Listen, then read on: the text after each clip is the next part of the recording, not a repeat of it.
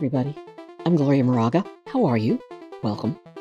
This is Political Woman. I love it that I touch the mic as soon as I get going. Why? This is Political Woman. It's Friday, September 16th, 2022. Let's talk about the worst things first. Immigration. How about lying to immigrants, packing them up onto a bus or an airplane and sending them out of state, and then lying to them about where they're going? Here's a quote. We're talking about children. We're talking about families who were promised a home, promised a job, put on a bus, driven to a place that they do not know. That is a quote from White House Press Secretary Karine Jean-Pierre, who called the governor's actions cruel, premeditated, political stunt. The governor? Well, there are two Southern governors that we're talking about. Governor Ron DeSantis of Florida and Governor Greg Abbott of Texas. And both of these weasels are up for re-election. And I hope they lose. Come on, you guys. Come on, Texas. Come on, Florida. Let's do this. They are a pox. This is like a political stunt? No. It's more than a political stunt, okay? It's human trafficking. And it's inhuman. Someone compared the governors to coyotes. You know, coyotes, the scum who lie to immigrants, take their money, and then leave them in the desert to die. DeSantis sent 2 plane loads of people to Martha's Vineyard. Okay, this is not inexpensive. Abbott sent 2 busloads to Washington, D.C., and he sent them to Vice President Kamala Harris's residence on Thursday. Roughly 150 immigrants in all. The right-wing governors blame President Biden for our country's immigration woes. What woes? Well, okay, first, let's face it. No recent president has done much to solve the problem. What is the problem? Immigrants coming to the United States seeking political asylum or just flooding in illegally, risking their lives and the lives of their children in search of a better life, someplace where they have food to eat and a safe place to live. Federal immigration officials are overwhelmed, but they have been overwhelmed for years. And this year, the right-wing Florida legislature set aside $12 million to transport migrants out of the state. Since Biden took office, his administration has allowed more than 1 million migrants into the United States. However, more than 1 million came to this country on a temporary basis over a 2-year stretch under the Trump administration. And this data comes from the Migrant Policy Institute. Here's a current problem. Congress. Congress is the problem. Biden introduced legislation to overhaul the nation's immigration system the first day he was president. And the Congress has failed to talk to each other, to hold hearings, to debate, to negotiate, to compromise, to come up with a human solution. Finally, legal action is being considered. A group called Lawyers for Civil Rights, a Boston area nonprofit, said in a statement that they are investigating the inhumane manner in which the migrants were shipped across the country. So they're going to see if state or federal criminal laws against human trafficking, kidnapping, and other laws were violated. And my governor, California Governor Gavin Newsom, announced on Twitter that he's already asked the Justice Department to open an investigation into possible criminal or civil violations of federal law based on this scheme. Yeah, we have a new phrase now: political human trafficking. Governors are coyotes. I just want to mention, and this is a whole nother story or part of the story.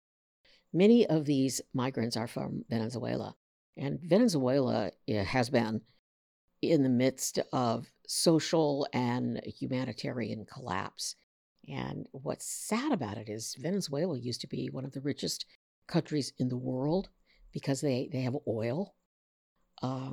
But their economic policies and political conflict have led to starvation and the largest migration crisis, I guess second largest migration crisis in the world, and regional instability. So that's what is happening.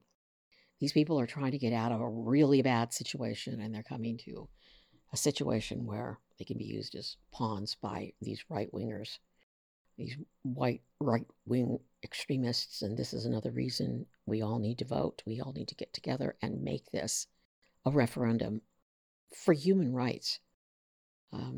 I listened to a story on National Public Radio today. They interviewed a man who had traveled from Venezuela through the mountains, through Mexico, which is extremely dangerous because of the high crime in Mexico and the drug cartels. And he made it into the United States, and then he ends up getting on one of these buses or these planes. And how horrible this is. Another story: abortion.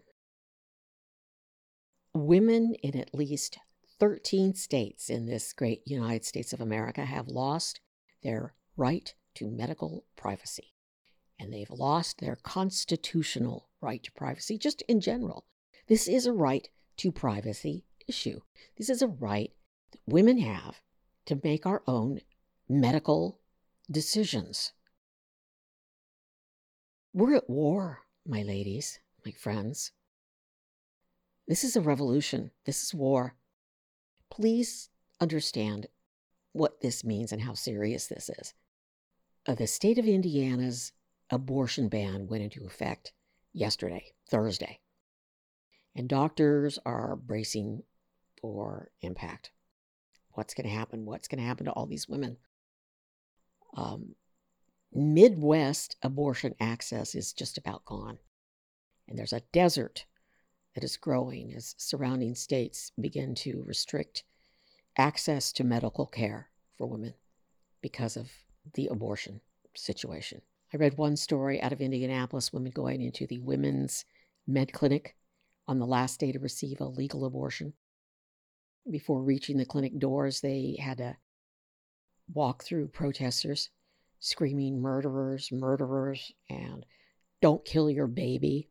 The state-by-state abortion bans are, as you know, the result of the United States Supreme Court decision, the Dobbs decision, which basically overturned Roe versus Wade.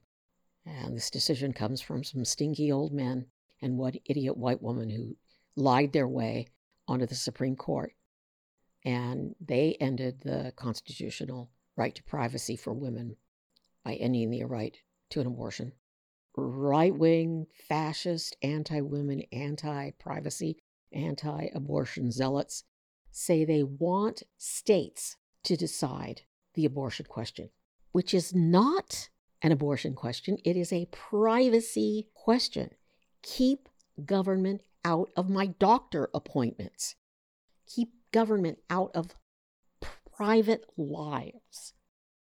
And this whole states' rights argument is a big, fat lie.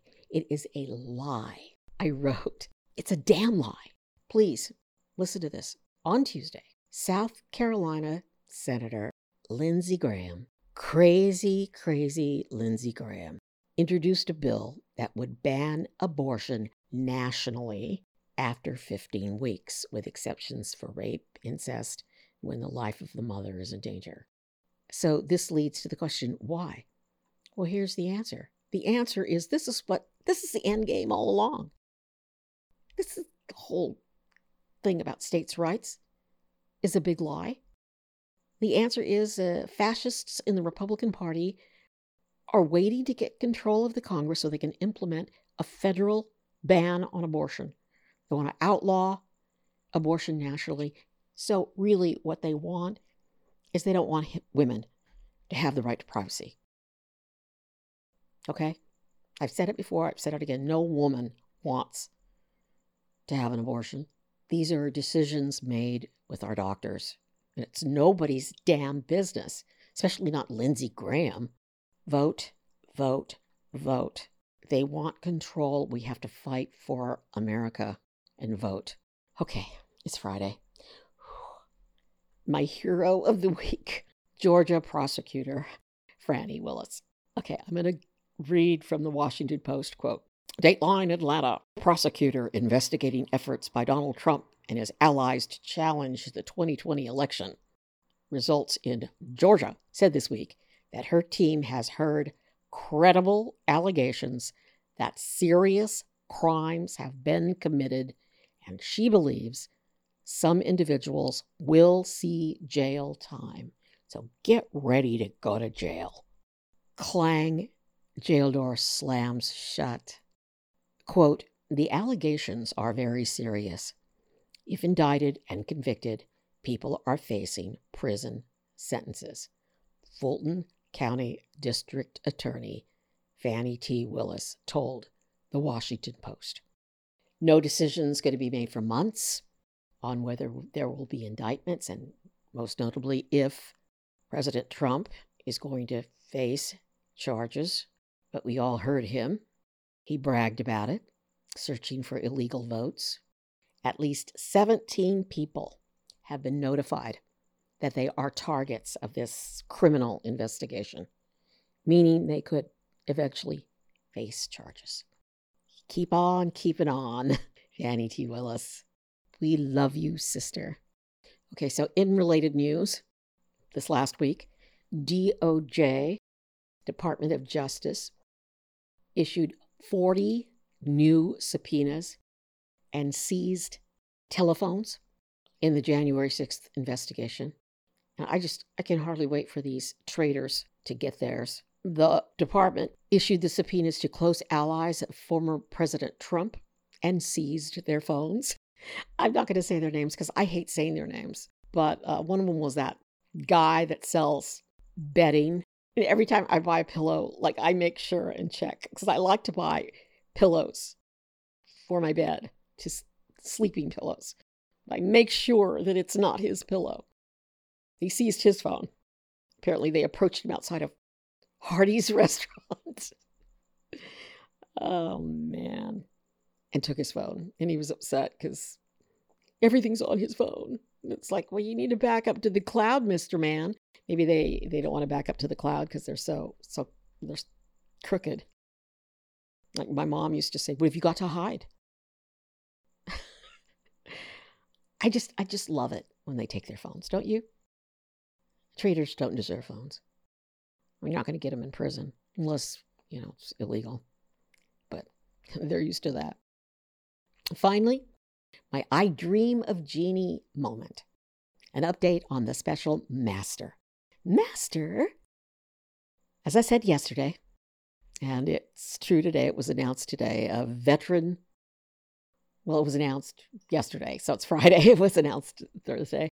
A veteran New York judge has been appointed to independently review the classified records seized from Donald Trump's Florida Falling Down resort last month and determine whether they fall under attorney-client privilege. And I'll save the master a lot of time. They do not, says Gloria Moraga, who is not an attorney. The master is going to be Raymond J. Dearie, as I said yesterday, former chief federal judge in New York.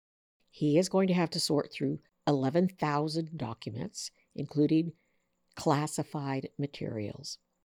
Judge Dearie, I saw his picture today, is a cute little man. And he's no nonsense. So we will wait to see how that goes.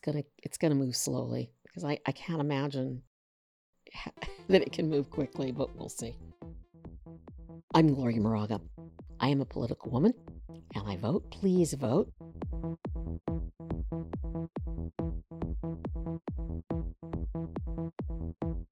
I'll give you a little update. So it's Friday.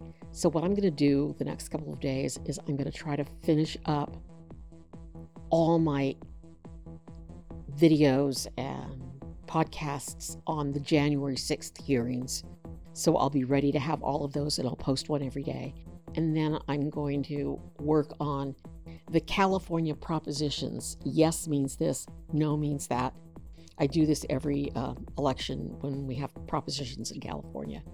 And I love doing it. And there's some real stinkers on the ballot here in California, and it's important. So I'm going to do that, but I'll be sharing all of that with you and doing podcasts on them. Have a great weekend. And I will be posting late Sunday night or early Monday. Be safe.